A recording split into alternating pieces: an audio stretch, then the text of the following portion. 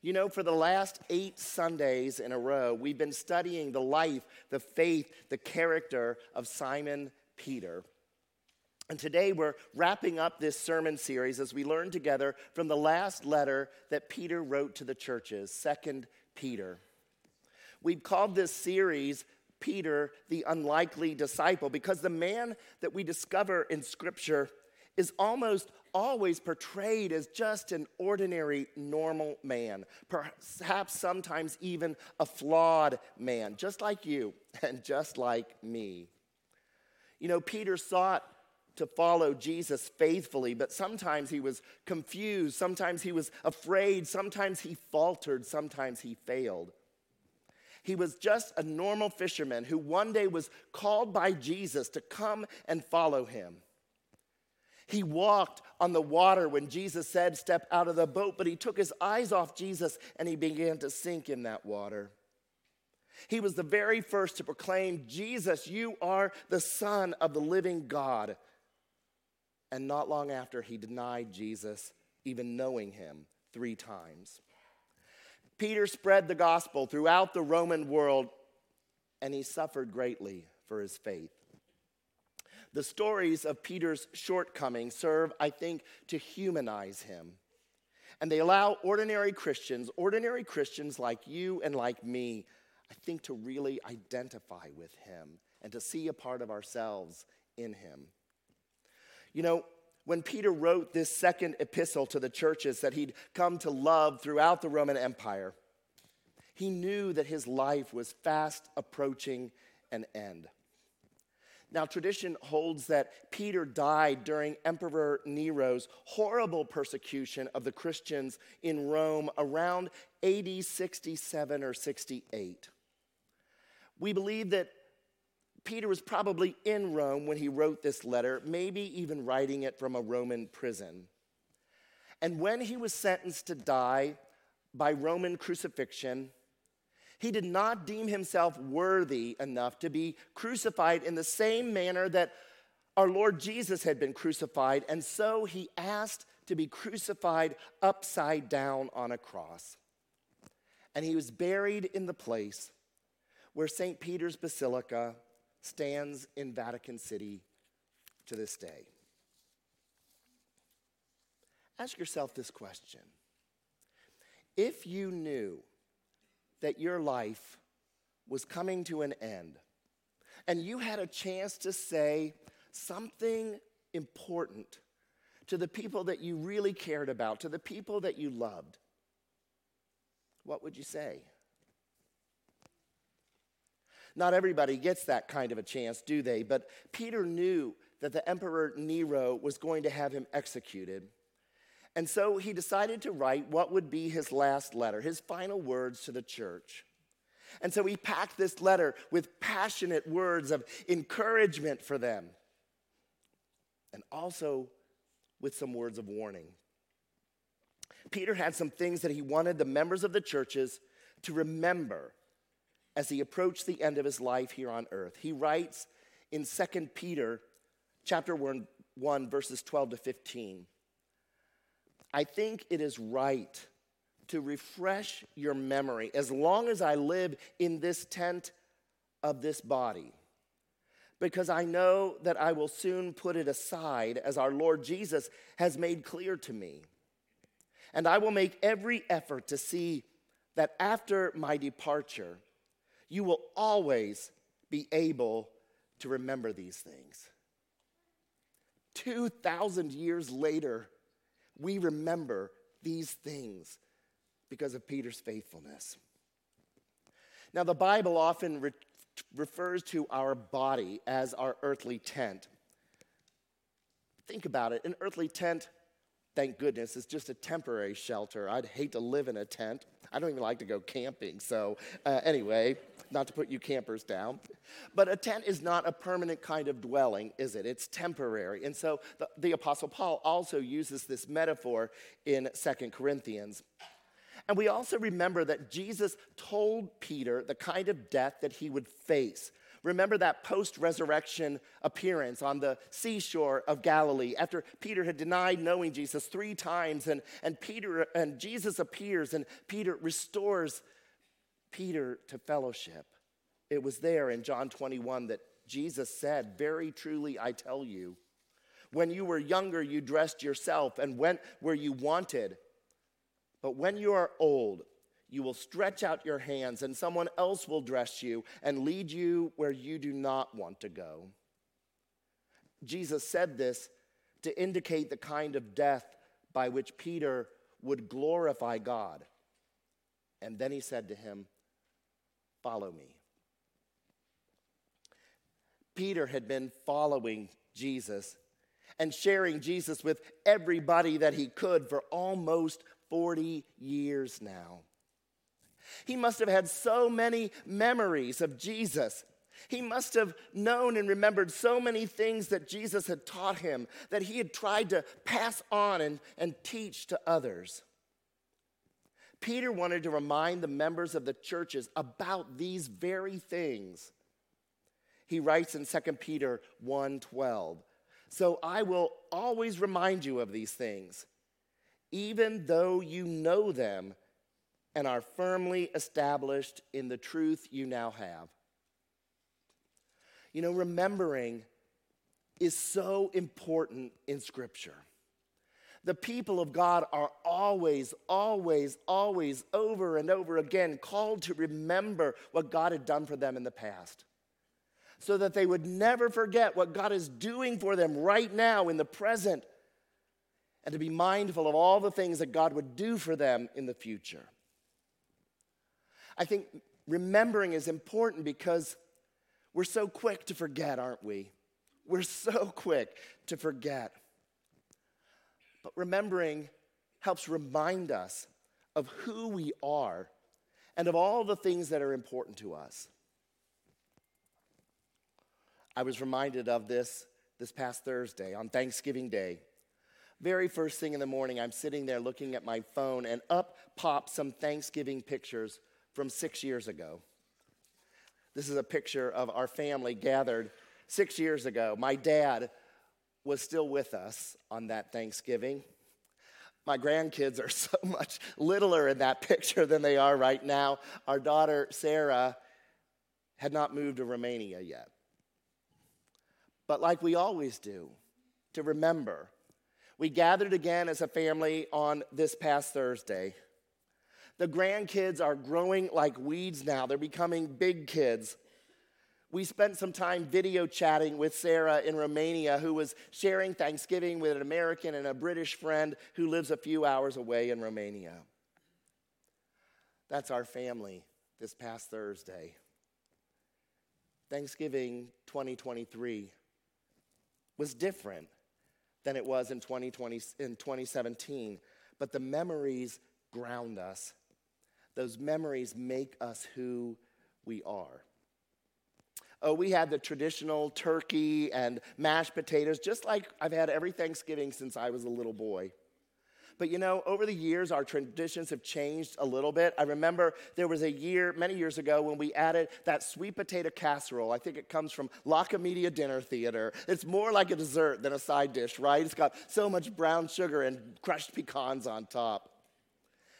And I remember about a dozen years or so ago, we added homemade macaroni and cheese to our table because we invited some friends from out of town that couldn't make it home that year to New York, and that was their tradition, and we loved it so much, it's been on our table every year since. And I know that in our family there are a couple of silly Thanksgiving songs that seem to make the rounds every single year. One my sister and I made up when we were little kids. One my daughter Sarah learned in first grade. I won't sing them for you now, but they help us recall simpler times, funny times.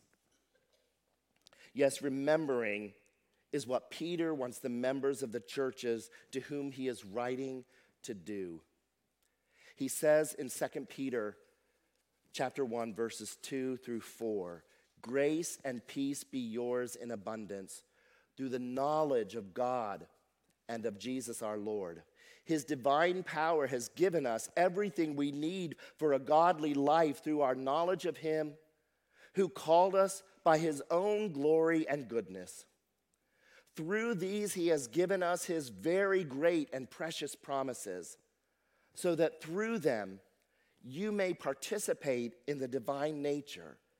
Did you hear that? You may participate in the divine nature, having escaped the corruption in the world caused by evil desires.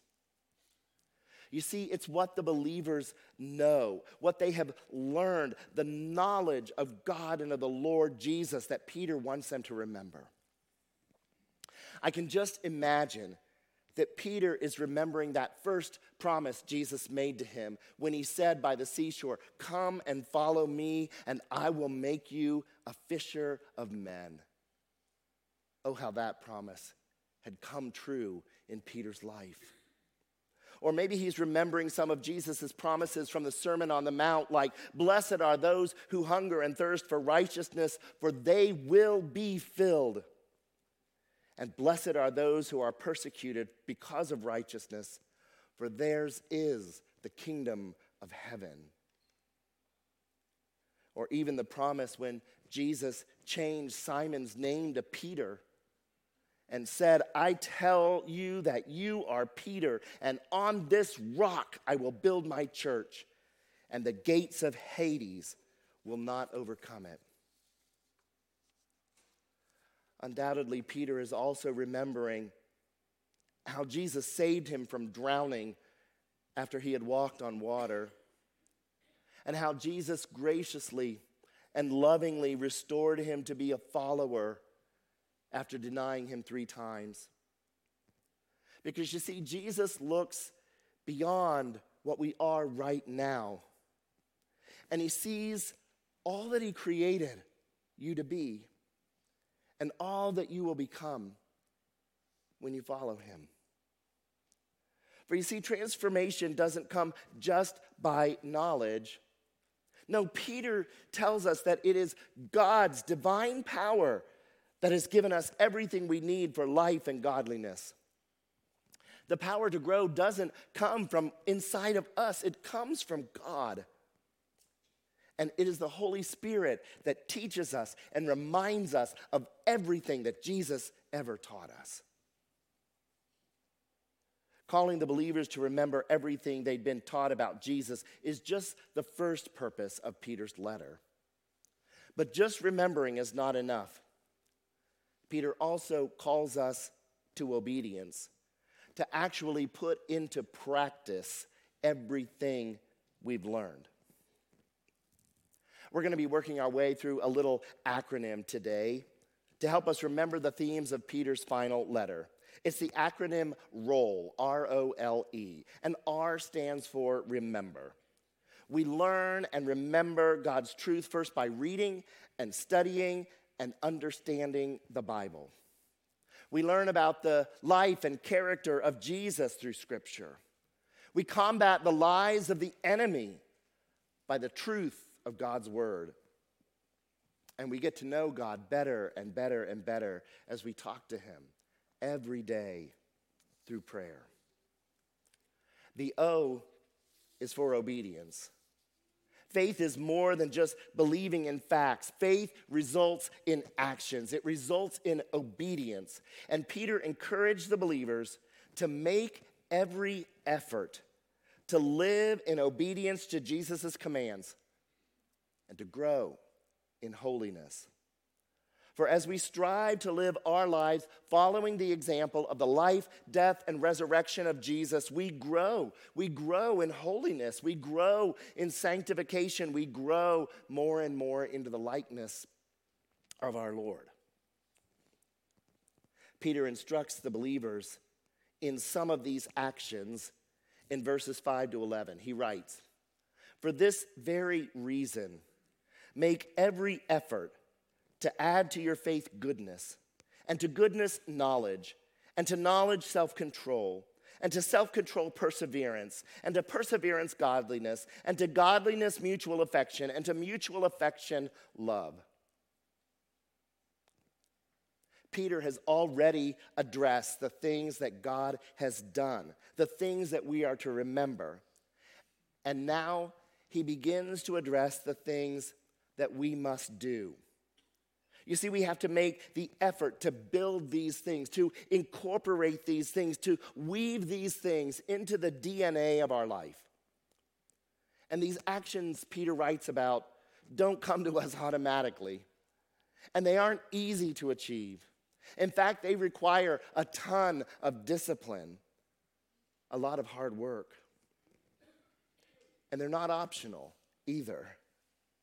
They have to become a continual part of our Christian growth, of our Christian walk. And the first on the list is goodness.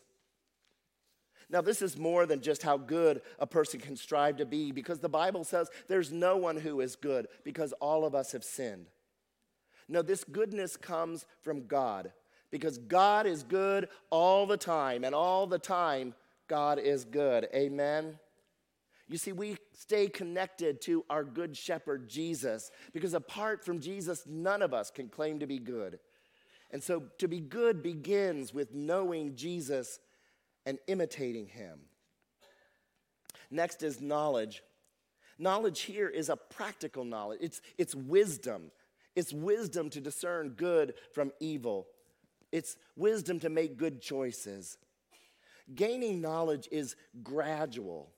It includes wisdom and discernment, which come from knowing God in his Son, Jesus. No one can become more like Jesus without knowing his word and without living out his word. And so knowledge isn't just referring to information from the Bible. It's not just about head knowledge from Scripture. It's about heart knowledge, about God, about who he is. It's not separated from the Word of God. Next comes self-control. Those who live a godly life exercise self-discipline. They're able to restrain themselves so that they do not get trapped into sinful desires. Self-control often refers to eating and drinking and temperament. When we're connected to Jesus, the Holy Spirit empowers us to control our selfish desires. I don't know about you. I'll be honest here. I've always found self-control to be particularly challenging. You don't have to raise your hand, but I'm just going there. You know, self-control is one of the fruits of the Spirit found in Galatians 5:23, and I think it's one of the hardest, at least for me. Like this past Thanksgiving, I really needed to stop after that first piece of pumpkin pie with whipped cream on it, but that second one was so tempting, I couldn't resist it. Or I really needed to take a minute and put my phone down, set it aside, and spend time with the family that I love, that I was gathered with that day. Sometimes I need to count to 10 before I speak. Count to 10 before I speak. Next is perseverance. It indicates endurance during difficult times, facing the spiritual battle more than a physical battle or an athletic contest. It's the virtue that's needed to stand firm in one's commitment to Jesus over the long haul, in the face of persecution, in the face of hardships. It's being able to endure suffering for the sake of our faith in Jesus. Then comes godliness. In the Greek world, this virtue pointed to appropriate relationships toward the authorities in one's life, which is also expressed in respect to those relationships that God has sanctioned. You see, in the midst of opposition in the world, believers are to live a godly and a holy life. Adding godliness to our character reminds me of something that we learned from Peter a couple of weeks ago in week 7 of this series, that we are to be holy because God is holy. That we are to live in such a way that our behavior reflects the character of God. We are to be set apart. Next is mutual affection, sometimes called brotherly love. This is more about horizontal focused virtues, brotherly and sisterly kindness. The term indicates acts of affection and generosity among physical kin, but also relates to those family relationships in the community of the faith known as the church. And finally, on the list comes love, agape love. My friends, love is the supreme Christian virtue. The important point to keep in mind here is that love in this text is an action. It's not an emotion. You see, Peter wants us to act lovingly toward each other. We also see the Apostle Paul describe love this way in 1 Corinthians 13 when he writes about what love does, how it acts, not how it feels. Jesus loves people, and anyone who loves will possess the other qualities that Peter mentioned. Peter goes on to tell the believers to whom he is writing, beginning in verse 8, "For if you possess these qualities in increasing measure, they will keep you from being ineffective and unproductive in your knowledge of our Lord Jesus Christ. But whoever does not have them is nearsighted and blind, forgetting that they have been cleansed from their past sins. Therefore, my brothers and sisters, make every effort to confirm your calling and election, for if you do these things, you will never stumble, and you will receive a rich welcome into the eternal kingdom of our Lord and Savior Jesus Christ." These final qualities that Peter said we are to strive to grow in, that is mutual affection and love like God, bring us to the L in our acronym ROLL. Peter wants to ensure that the followers of Jesus under his care and those who will come after him are effective, that they are productive in their knowledge of the Lord Jesus Christ. Again, knowledge of Jesus is not just for knowledge's sake, but it's to produce action in us. It is to change us. It's to transform us into better and better witnesses for Jesus. When Jesus was asked, "What is the greatest commandment?"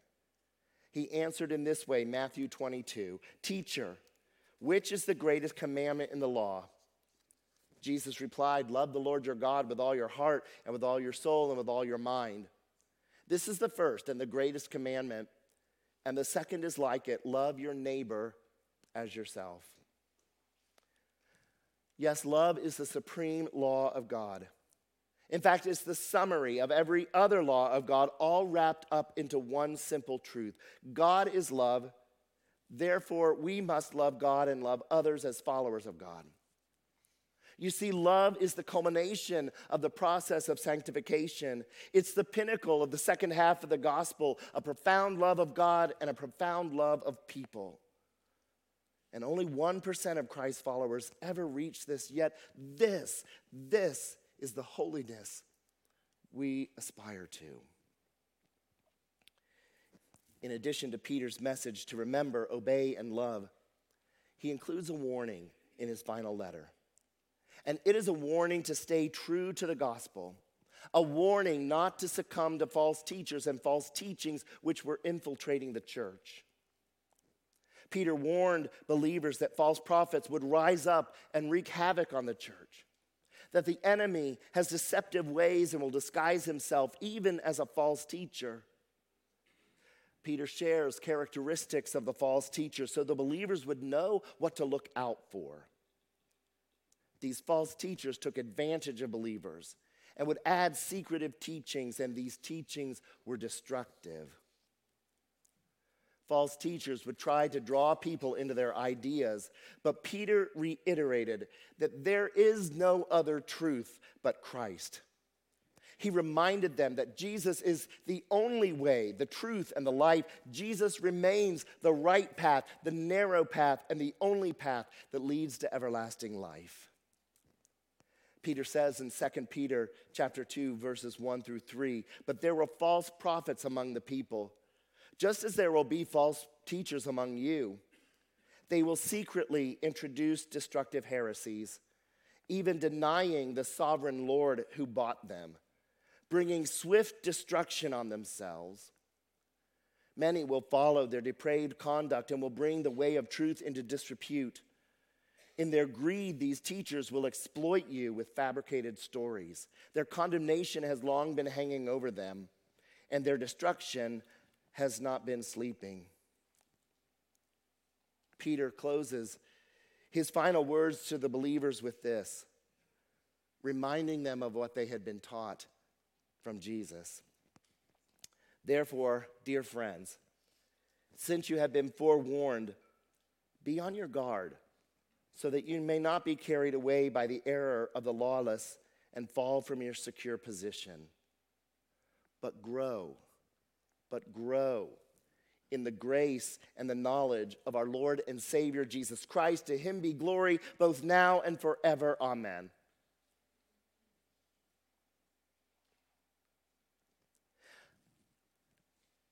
I have loved this series about the Apostle Peter, the unlikely disciple. I like that we've learned and we've watched how the Lord took this normal man, a fisherman named Simon, and transformed him into Peter, the rock on which he built his church. You know, Peter wasn't a rock at the beginning of his relationship with Jesus, but that's what he became. And Jesus wants to change each of our hearts and our lives too. He can take what we are right now, today, and he can use us to do great things for his kingdom when we surrender to him and when we place ourselves in his hands. I think about Peter when I hear the words of that famous poem by Myra Brooks Welch called "The Touch of the Master's Hand." It goes like this. "'Twas battered and scarred, and the auctioneer thought it hardly worth his while to waste his time on the old violin, but he held it up with a smile. 'What am I bid, good people?' he cried. 'Who starts the bidding for me? $1, $1. Do I hear two? $2. Who makes it three? $3 once, $3 twice, going for three.' But no, from the room far back, a gray-bearded man came forward and picked up the bow. Then wiping the dust from the old violin and tightening up the strings, he played a melody pure and sweet as the angel sings. The music ceased, and the auctioneer, with a voice that was quiet and low, said, 'What now am I bid for this old violin?' And he held it aloft with its bow. 1,000, 1,000, do I hear two? 2,000, who makes it three? 3,000 once, 3,000 twice, gone and gone,' said he. The audience cheered, but some of them cried, 'We just don't understand what changed its worth.' Swift came the reply, 'The touch of the master's hand.' And many a man with life out of tune, all battered and bruised with hardship, is auctioned cheap to a thoughtless crowd, much like that old violin. A mess of pottage, a glass of wine, a game, and he travels on. He is going once, he is going twice, he is going and almost gone. But the master comes, and the foolish crowd can never quite understand the worth of a soul and the change that is wrought by the touch of the master's hand." Will you pray with me?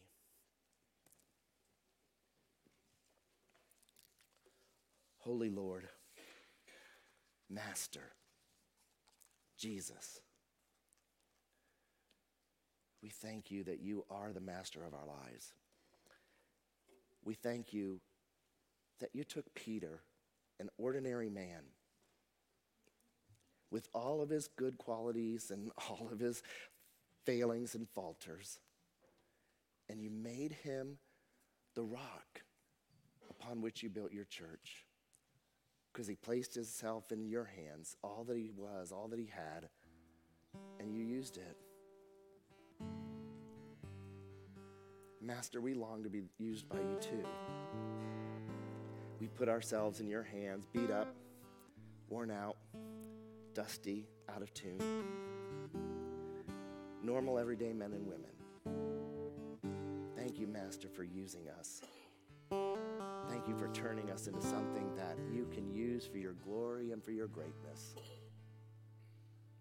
Lord, we hear the life and the words of Peter echo down through the ages.